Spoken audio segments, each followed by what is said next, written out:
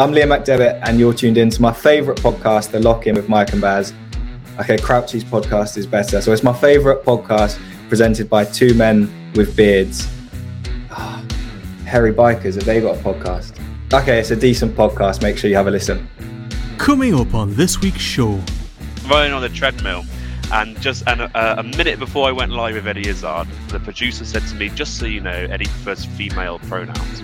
And I was like, oh shit, I'm going to say something wrong. I'm going to say something wrong. And it was literally a minute before I got put through to her. But luckily, when you're talking to them, you realise that you don't actually use the pronouns. So it's actually all right. I had to do my intro a few times because I had to say, like, it's an honour to talk to him. Oh shit, right, got to redo that bit. Hello, and welcome to the Lock-In podcast. My name's Mike, and this is Baz. Say hello, Baz. Hello, Baz.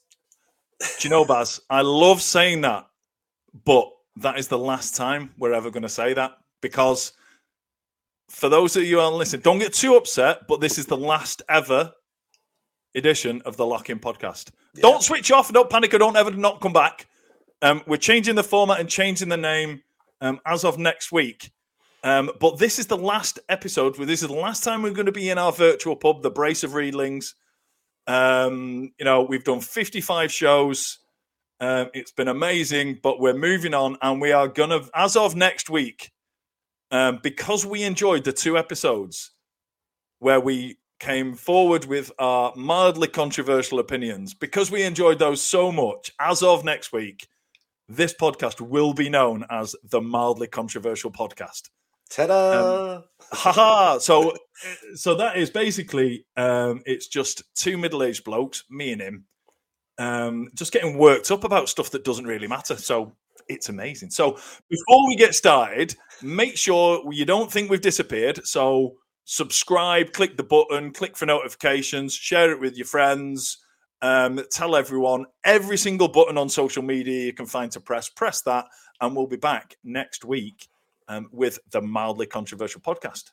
Well, I've got to say, I'm quite pleased that you said we, because it means I'm still involved. Yes. Well, to be fair, Baz, after 50, this is our 55th show. You are, I forgot to tell you, you are on a 100 show probationary period. Oh, that's okay then. So you've still got 45 more auditions to go there, Baz. But yes, so this is the last time we'll be in the Brace of Readlings. Those of you who don't know what the Brace of Readlings is, Google it. It's quite a funny joke. Okay, so tonight, and as I say, this is the second episode of our new season. And it might seem like a bit of an odd thing to do, to change the name and the format of a podcast 2 episodes in to a season. And it is an odd thing to do, but there is a reason why. And that reason why is that we have a guest on tonight who is the creator and writer of a mockumentary set in lockdown. Now, as you probably are aware, Baz and I met through TikTok, through lockdown. This podcast was born through lockdown. It was even called the Lockdown Lock-In to begin with. So we just thought that it would be an amazing way to kind of round this thing off before we change the format and change the name by talking about lockdown, reminiscing about lockdown, and plugging the shit out of a new show for Amazon Prime. So without further ado, let's get onto the show. The creator and writer of the show. I'm going to let him talk you through all the details about the show. Mr. Lawrence Prestidge, how are you, sir? I'm good, thank you. Thank you for having me on. Thank you for being patient through that massively rambling long intro, but I felt it needed to be said. So yeah, welcome. Welcome to the Brace of Readlings. I hope you realise what an iconic moment this is. I know, right? Like, you told me just before we came on, it was like the pressure. It is sad that the pub's closing. We thrived through COVID. We made it through that. But unsurprisingly, with the utility bills going through the roof and the fact that there's only ever 2, possibly 3 people in this pub, inevitably it's not cost effective to keep it open anymore. So we are closing it down. But But yeah, as I mentioned, you are the creator and writer of a new show that is going to be on Amazon Prime starting on September the 28th. The show is called Keep Calm and Carry On. I'm not telling you, I'm telling everyone at home, by the way. I'm assuming you already know that bit. Filling me in. Yeah. So what I want to do is I want to play a little trailer. This is literally the most professional thing that's ever happened on this podcast, by the way. We're going to play a trailer for the show. It'll work on the YouTube. Not sure it'll work on the audio, but we're going to do it anyway. So we'll play a trailer and then we'll talk to you about the show. If you smell what the Rock is cooking. Sean, we're living with a monster! Sean! You're not going to believe what she's done now! Never gonna be normal again. And those who fall must pay the price. We'll meet again, don't know where, don't know where. Just call my name, that's it, and I'll be there. See?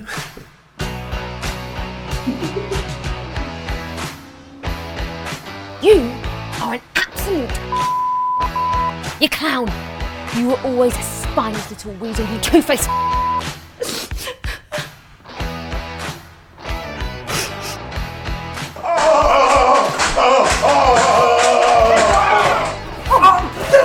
Merry Christmas, you filthy animals.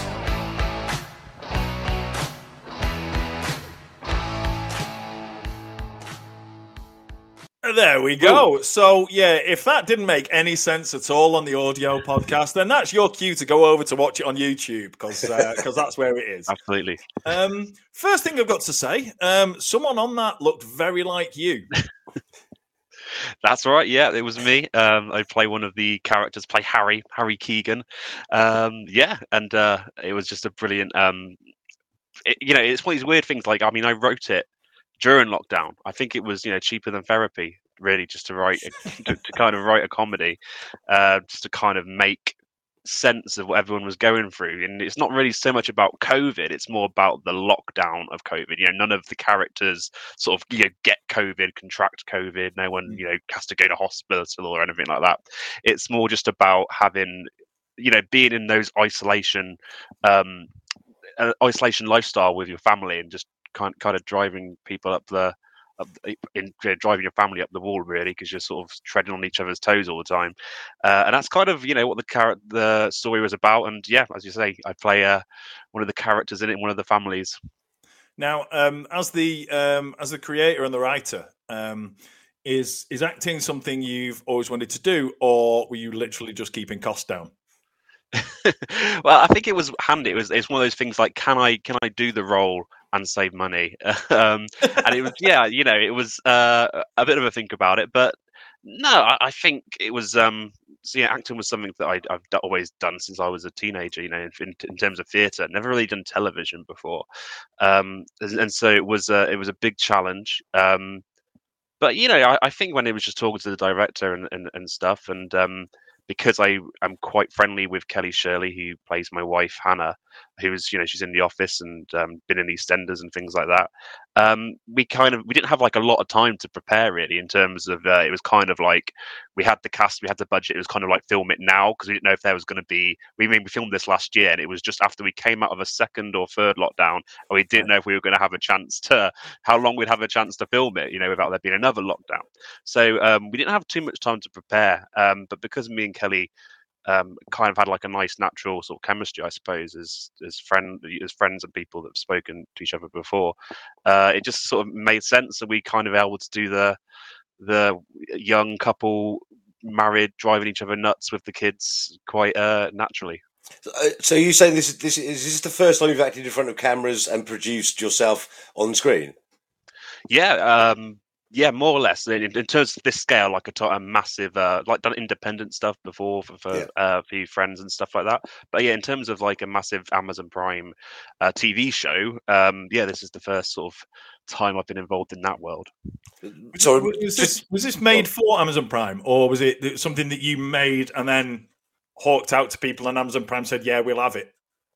I think it was. So we have a producer called Kaylee, who works so incredibly hard throughout the series. You know, I kind of did all the writing and stuff like that, helped where I could, but I mean, she's kind of got the experience as a producer, I should say. So yeah, I mean, we had I know we had discussions with ITV and Amazon from quite early on, but no, we filmed it first. We had a budget to film it, and we were confident that there were going to be offers, like, you know, there are people interested in the concept of it, that sort of mockumentary style of making it about COVID but not too much about COVID, because, you know, we didn't want to kind of, I don't know if people are sort of ready to deal with too much COVID stuff, and you know, when I was writing it, that was a bit of a challenge to do lockdown stuff but without mentioning COVID too much. But yeah, I mean, writing it was just something that, like I said, it was cheaper than therapy and going through it all the time, and not necessarily having an agenda to where it was going to end up. But luckily, you know, Kaylee and her production company loved it and were very confident about getting it at home, and Amazon Prime was the natural fit, really. You are now on a growing list of people who have an IMDb listing, so I want to thank you for that very much. Baz is keeping a tally of how many people we have on the podcast that have got their own IMDb page. Right. Okay. It's a bit like, you know, collecting stickers or something. Like you've made him very, very happy. Okay. I mean, I think the premise of the show is amazing. I love kind of the mockumentary format, and it's quite a widely known format now. There's lots of ones have been done, but it's I think the kind of theme of it will resonate with a lot of people, just because look, the last couple of years have been shit for a lot of people, but there has been a lot of positive and, you know, fun and things to make you smile and things like that coming out of it as well. So I think, yeah, it's certainly a subject that a lot of people will relate to. And I'm guessing that, like, you know, the characters and the situations and things you've put in there are things that you think people will relate to as well.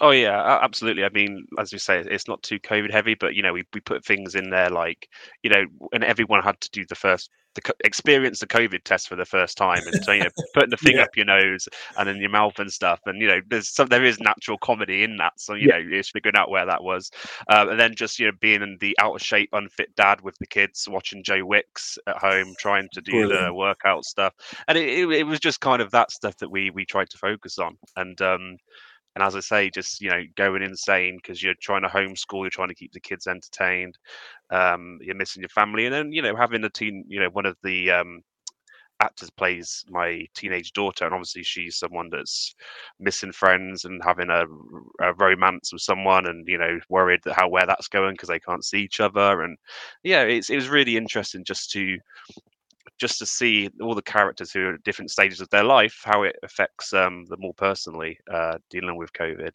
How much of it was written from personal experience? Quite a lot. I think a lot of it was just your friends telling you stories about how they're coping, and then just thinking there might be something in that, like a little seed of something, and you sort of really exaggerate it. You know, some really just funny moments. You know, people. There's this one person that I knew that we do it in a series that where they thought they had COVID and was sick from it. They didn't have COVID in the end, but this was during the first lockdown, and they did an Instagram live doing a Q&A on there. Whilst like in bed thinking they were really poorly, like, I'm going to do an Instagram live Q&A about you know, what COVID's like, and I heard that story, and that was just something I was just like, oh, I've got to put that thinking that in one of the episodes. So yeah, I think just hearing these little stories about how we all coped in lockdown, you know, going shopping and, you know, trying, you know, running out of toilet roll because everyone's, for whatever reasons, just, you know, decided that toilet rolls really like gold dust at that point, and you have to get as much toilet roll as you can from the shop in. They put tabs on how much you can get and things like that. So yeah, it was it was really interesting to sort of adapt those little stories that you'd hear about into a television show. I mean, it is really interesting because obviously, like Baz and I started on TikTok in lockdown, like hundreds of thousands and millions of people did, and that's how we met through TikTok. But yeah, a lot of my early work on TikTok was was based in lockdown, and it was just taking the piss out of the situation everybody was in.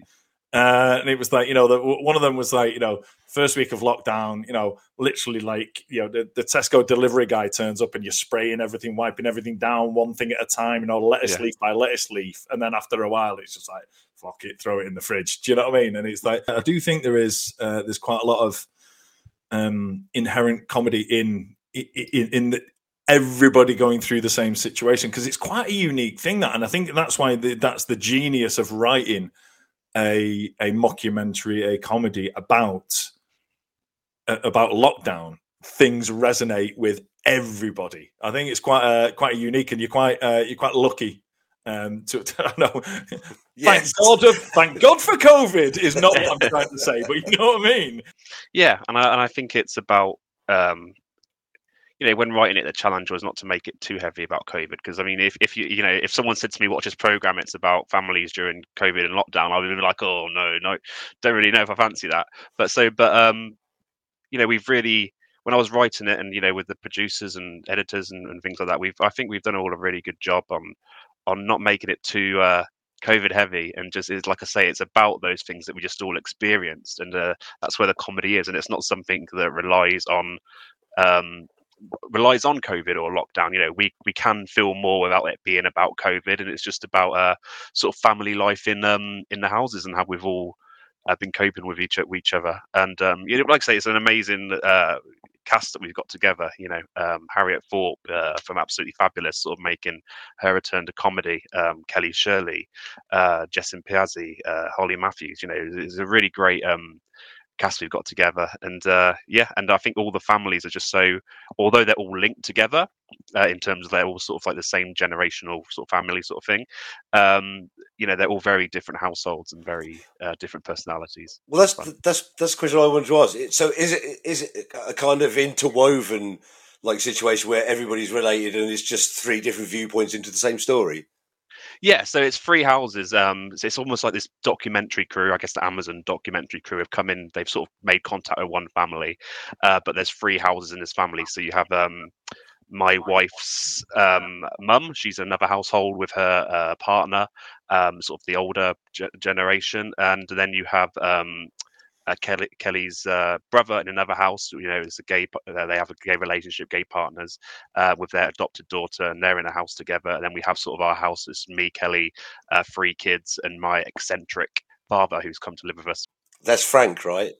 Frank, yes. Who's I don't know if did you ever watch The King of Queens? I have seen it. Yes, yeah. Yeah, and there was this character called Arthur Spooner who plays this just really eccentric father-in-law in the house. He like lives in the basement sort of thing, very eccentric, and I love that character. And there was just something that I really kind of wanted the British. A British version of Frank Spooner, and and that's kind of how we started creating Frank, just with his bluntness, and that's how he kind of got the name Frank, really, because he was just so frank about it. Yeah, there's just suddenly, I'm in like the bedroom in one scene with my partner, and she's getting changed. She's got her bra on, she's getting changed, and my dad, the character, kind of walks in, and Kelly kind of goes, "Frank, you can't just come in. I'm in my bra." And he goes, "Settle down. I've seen better." It's just little things like that he's just it's such a great character to write about. I love that the eccentric guy who could say what the fuck he wants because he's old. And it's just literally because they do exist, like the Father Jack. Yeah, and he I mean, in the series as well, he's one of these people that's a very big conspiracy theorist as well. So that was fun to kind of have with COVID as well. I think he says, if you take the jab, your bollocks are going to be frozen off and stuff like that. So yeah, it was interesting just kind of having those little moments as well.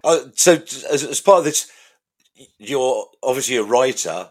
Was the are you top to bottom the writer in this? Have you done it completely yourself, or have you sort of like joined? Do you have anybody else helping you with it, transferring it to like screenplay?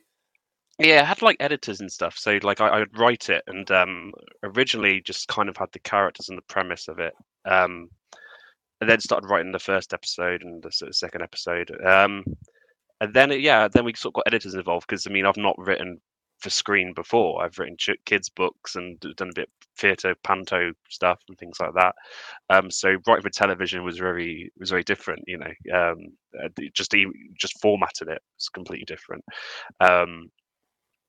So working with some editors that sort of dealt with television things before was really interesting, and yeah, they were really great to have, because there's some things that work in a kid's book and don't work on television. So right, okay, yeah, it was really great to have that. So in terms of like creating all the characters in the show, did you create all the characters individually and then sort of weld them together, or did they sort of like form out of the story?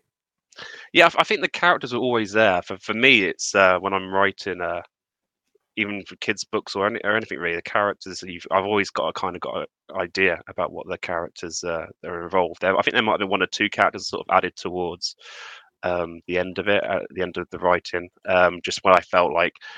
So we have Susan and Peter, that are sort of the two older people that live together in the house.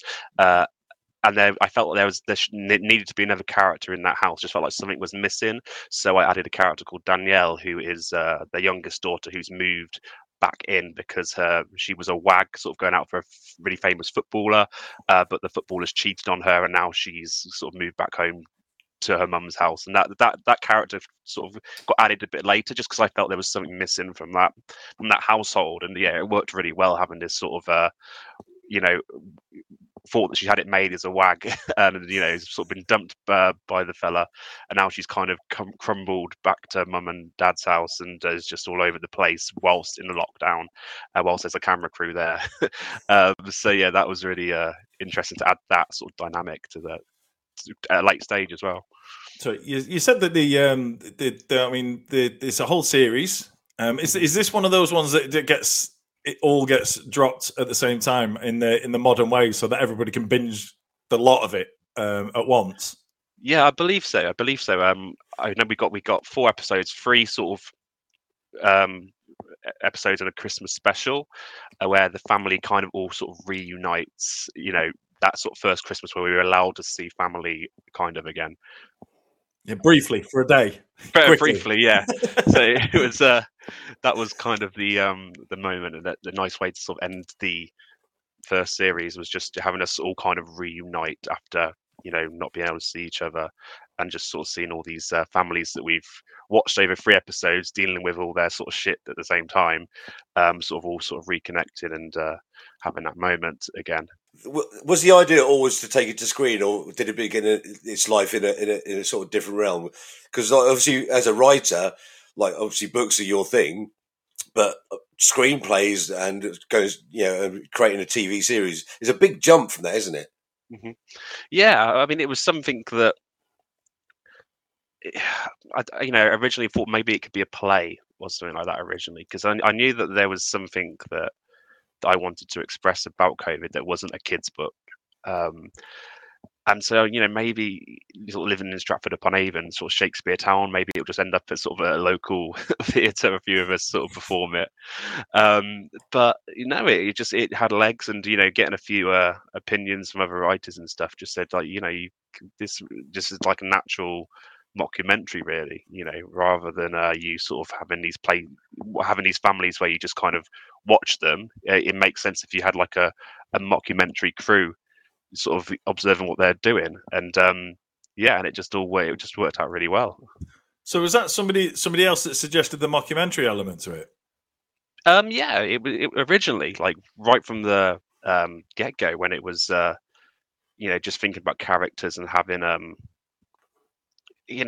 having this kind of, I think originally it was kind of having the characters and then having sort of like was thinking maybe there'd be a screen and you sort of see the different families interacting on Zoom, and then you kind of have a get together at the end where we all kind of reunited, but just seeing a bit of chaos in Zoom with families trying to connect to each other.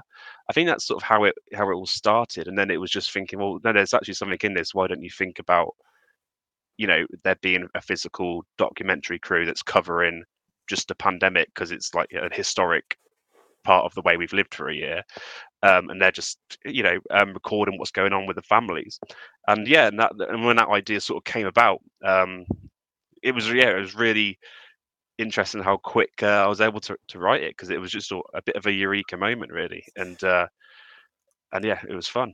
Am I right in assuming as well that would you have to try and find a director that would obviously would sort of lend itself to the mockumentary kind of style, because there's lots of pulls in that, and there's obviously looks to camera. Are they the tropes that are included in it as well? Yeah, it was a really cool director called Martin Thomas, and just having all the aspects and trying different things. I think that was a really good thing about doing a mockumentary, was you get the chance to do so much play, and just seeing what works, what doesn't work. If there'd be a scene with me and Kelly, I mean, because it would be long days filming sometimes, and sometimes the kids would get a bit restless. They'd naturally start winding each other up, making a bit of noise that wasn't a part of it. And like me and Kelly are trying to do a scene, perhaps in the kitchen as Harry and Hannah, and the kids are making just genuinely kids noise because they're getting a bit fed up with how long the day's been. And our director might see, no, this is quite nice that it's real, like the kids are kind of making a bit of noise in the background and you two are trying to have a conversation, let's film it, even though we're trying to do this scene whilst their kids are kind of having a slinging match in the room next door or something, and trying to just to have that aspect of it was really interesting. And I think that was the great thing about having Martin as director, is that we just got the chance to play. We did takes where we would try a little look to a camera if there was a certain line that was funny, then we tried it without and to see which one would work. And it was really just a blast to kind of film and have that sense of play. We were kind of we had the lines, but we were kind of allowed to use them as sort of guidelines, really, and just kind of do what we felt was natural. So is that your first experience of kind of being on TV set and just seeing the whole kind of process evolve from from a TV set at a studio? Yeah, I've been to a few studios before, but this was the first time where I was really sort of thrown in the heart of it, in terms of acting in it, having meetings with the director before a take, talking to the producers and setting up the scenes, and we all sort of we were all a massive ensemble, like the crew and the cast, were helping out in more or less every aspect. It wasn't the massive budget, it was very much of a team performance, it was really interesting just to kind of been thrown into the heart of that and see how it all happens. Is Keep Calm and Carry On set in a real town, or is it like a fictional town? It's a real town. We haven't really spent too much time touching on it, but we always sort of envisioned it was just outside London, and that's kind of where we filmed anyway. It was kind of in that sort of North London area, and all the sets were their free real houses. I was going to ask about that. So was your own home included in that? No, it was free Airbnbs, to be honest. Oh, okay. Thank God for Airbnb that allow filming, and it was really important just to kind of have that house feel, and for it to be in that sort of sense of mockumentary and lockdown rather than a big studio, and to make it look and feel as real as possible. It was important, I think, to have those three small sort of houses that we used. So have you produced it yourself, or did you actually sort of contact people and involve other people? I helped produce it, but there were people that have kind of know their stuff more than me do, and I do. Because you mentioned quite a few heavyweight actors in there. So how do you connect with those people to get them to be involved in the thing that you've created? Well, I think I was quite lucky. So I had a podcast I did over the first lockdown and second lockdown, and I just managed to, through my literacy agent, just get a few faces on. I had like Gary Lineker, Eddie Izzard, a few of these guys. Throw them our way, mate. Yeah, have they got any controversial opinions? I'm sure. Well, you know what, with Eddie Izzard, that was he was Sorry, was running on the treadmill, and a minute before I went live with Eddie Izzard, the producer said to me, "Just so you know, Eddie prefers female pronouns," and I was like, "Oh shit, I'm gonna say something wrong. I'm gonna say something wrong," and it was literally a minute before I got put through to her. But luckily, when you're talking to them, you realise that you don't actually use the pronouns. So it's actually all right. I had to do my intro a few times because I'd say like, "It's an honour to talk to him." Oh shit, right, got to redo that bit. But yeah, no. So obviously I had a podcast, but yeah, with Kelly and Jess and Holly, they just all came on the podcast, kept in contact with them, and when I wrote the first episode, sent it their way and just said, "Look, we haven't got the biggest budget in the world, but like, do you like this character? I thought perhaps you could play them. What do you think?" And luckily they loved it and said they'd do it. So and Kelly got Harriet Thorpe involved, who was on Absolutely Fabulous, because she sort of called it a favor with her and said, "I think you'd be great for this part. Do you want to do it?" And so yeah, it just kind of happened from there. Really, I think it's good to have those kind of contacts. So I'll try and throw some of them your way when I can. Absolutely. Any of those that have mildly controversial opinions that don't involve religion or politics, then we're all over that. Okay. Are they still available, Lawrence? Judge Rinder. Yeah, it's called The Shapes of Stories. So they're on Spotify, Apple iPodcast. Honestly, I love a podcast. Whenever I'm in the car, I just listen to podcasts. So what's it called? The Shapes of what? The Shapes of Stories. Right, okay. Yeah, I had a few, like Rob Rinder, the Judge Rinder guy came on. Ellie Simmons, Sunita. So yeah, Simon really... Cowell. No, not Simon. We did talk about her and Simon Cowell, though. So that was great. But yeah, no, that was interesting to have those guys on. So yeah, I keep in contact with you. So I'll happily ask if they have any controversial things to share. Well, I've got an hour and a half drive in the morning, so I'm going to tune into find your podcast. There you go. Brilliant. That's the deal. Yeah. You see if any of your previous guests want to come on ours and just have a drink, cock about, talking about mildly controversial opinions. And when I say mildly controversial opinions, we are talking things like, I'd rather not have a biscuit than have a bourbon. Things like that. Do you know what I mean? That's the kind of level we're at. That's why we enjoy them so much. There's a fair swap. Me and Basil listen to every podcast you've ever done in return for you pointing people our way. And we'll buy all your books. Brilliant. I'm really, really excited to watch this show now, because I'm properly because I know I'm properly emotionally invested in this in this thing now. So I'll be like, watch it. I'll be telling everyone, watch this thing on September the 20th. Me and my mates on it. Do you know what I mean? Yeah, absolutely. Spent an hour effectively on a Zoom call with you now. Now we're bezies, so that's it. I'll just say, yeah, absolutely. My mate's doing this thing. Go and watch it. So I know a tiny bit about your background, but you mentioned before about being a children's author, but I know before that you were a teacher. Talk me through the transition from teacher to children's author.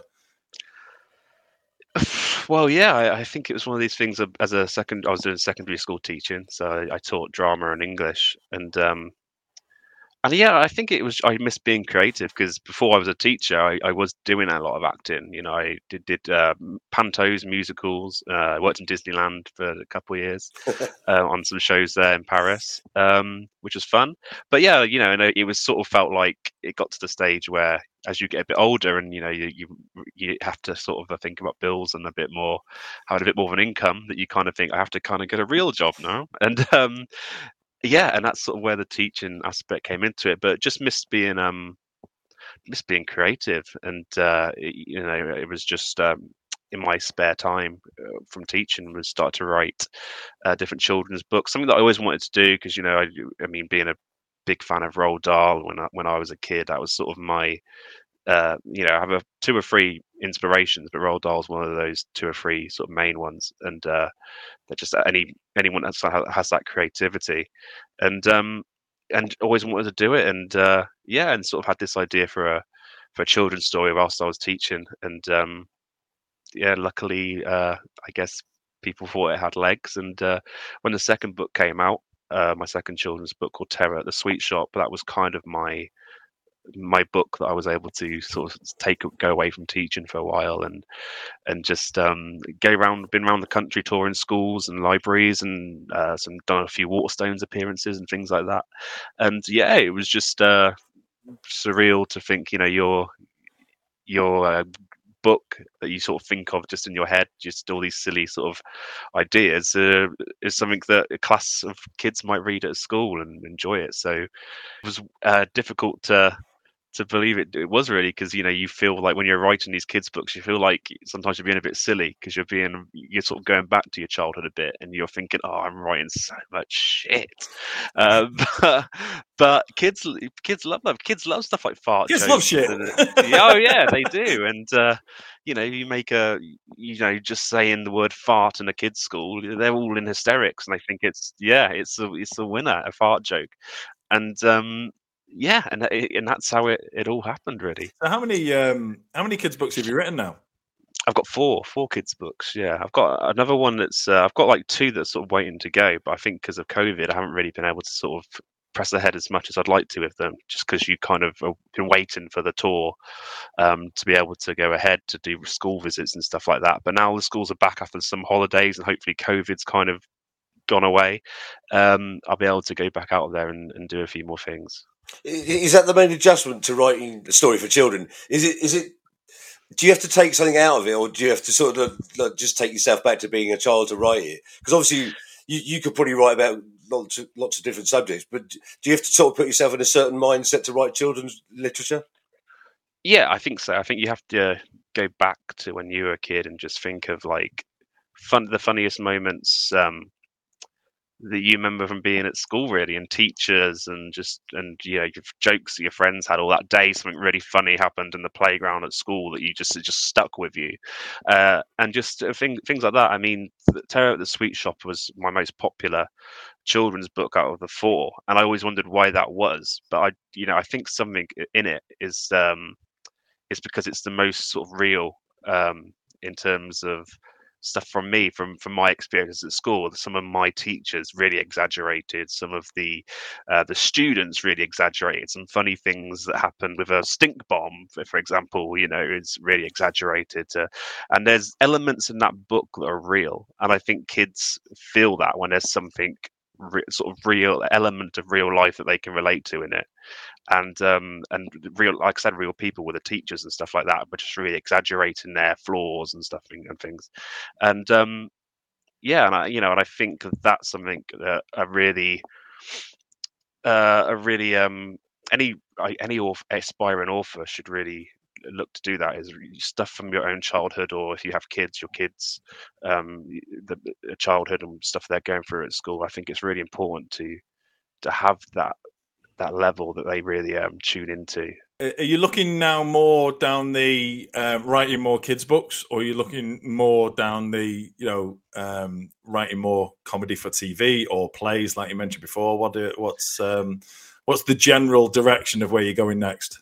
Well, wherever the money is. OnlyFans. I've got a couple of kids' books ready to go. Like I said, I'm hoping I'll be able to write another series of Keep Calm and Carry On. Hopefully, people watch it, and people want a second series of it, because I feel like we're just scratching the surface with the first, and there's more journeys characters can go on. But even thought about writing, adult books and things like that potentially. So I wanted to ask about that. Is there a possibility of transitioning into making into grown-up literature? Mate, you just delete all the fart jokes. Yeah. Well, that's it. Yeah. It's something that I'd like to think I could do, but then I worry,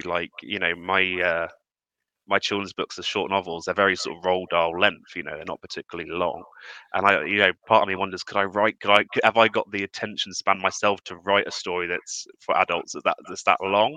Because, I don't know if I do like Stephen King. I'm a Stephen King fan, and I think, well, I'd like to write something like this. But at the same time, you have to describe, the light coming through the trees and through the window, and it's all that. And I'm just not sure if I'm out for. Sounds too hard, mate. Yeah, too much of that. This might seem like a really weird question, but like obviously there is some great literature throughout history. Is there a way that you could take I don't know off the top of my head The Great Gatsby and turn it into a children's novel just by sort of breaking, changing the language that's used?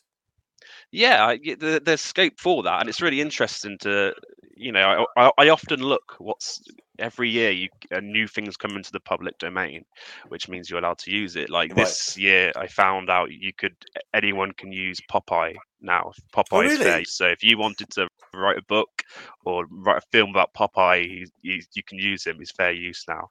I think there's something. Definitely in that, and it's sort of retelling stories. It's finding something that hasn't been done because people do jump on things. I mean, Shakespeare stuff's been done to death in terms of kids' adaptations now. But yeah, it is really horrible histories have done the Shakespeare with fart jokes. Oh yeah, exactly. So that's the niche for me gone.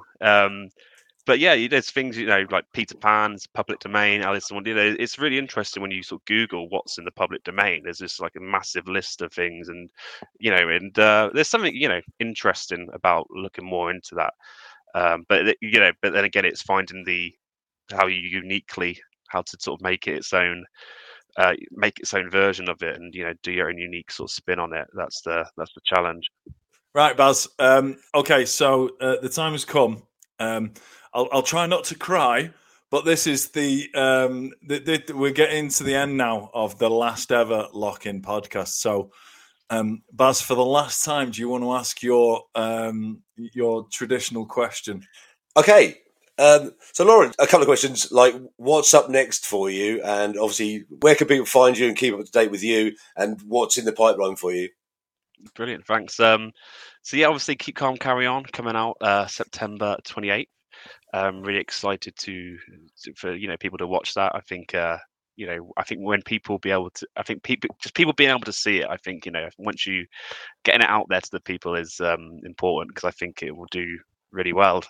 I think we really had a really big fun time filming it. So yeah, I'm hoping people will tune into that and we could do another series of it, because it's been amazing to create those characters, and we have more stuff planned with them. So yeah, Keep Calm, Carry On. Hopefully stuff happens to that in the future. More kids books coming out.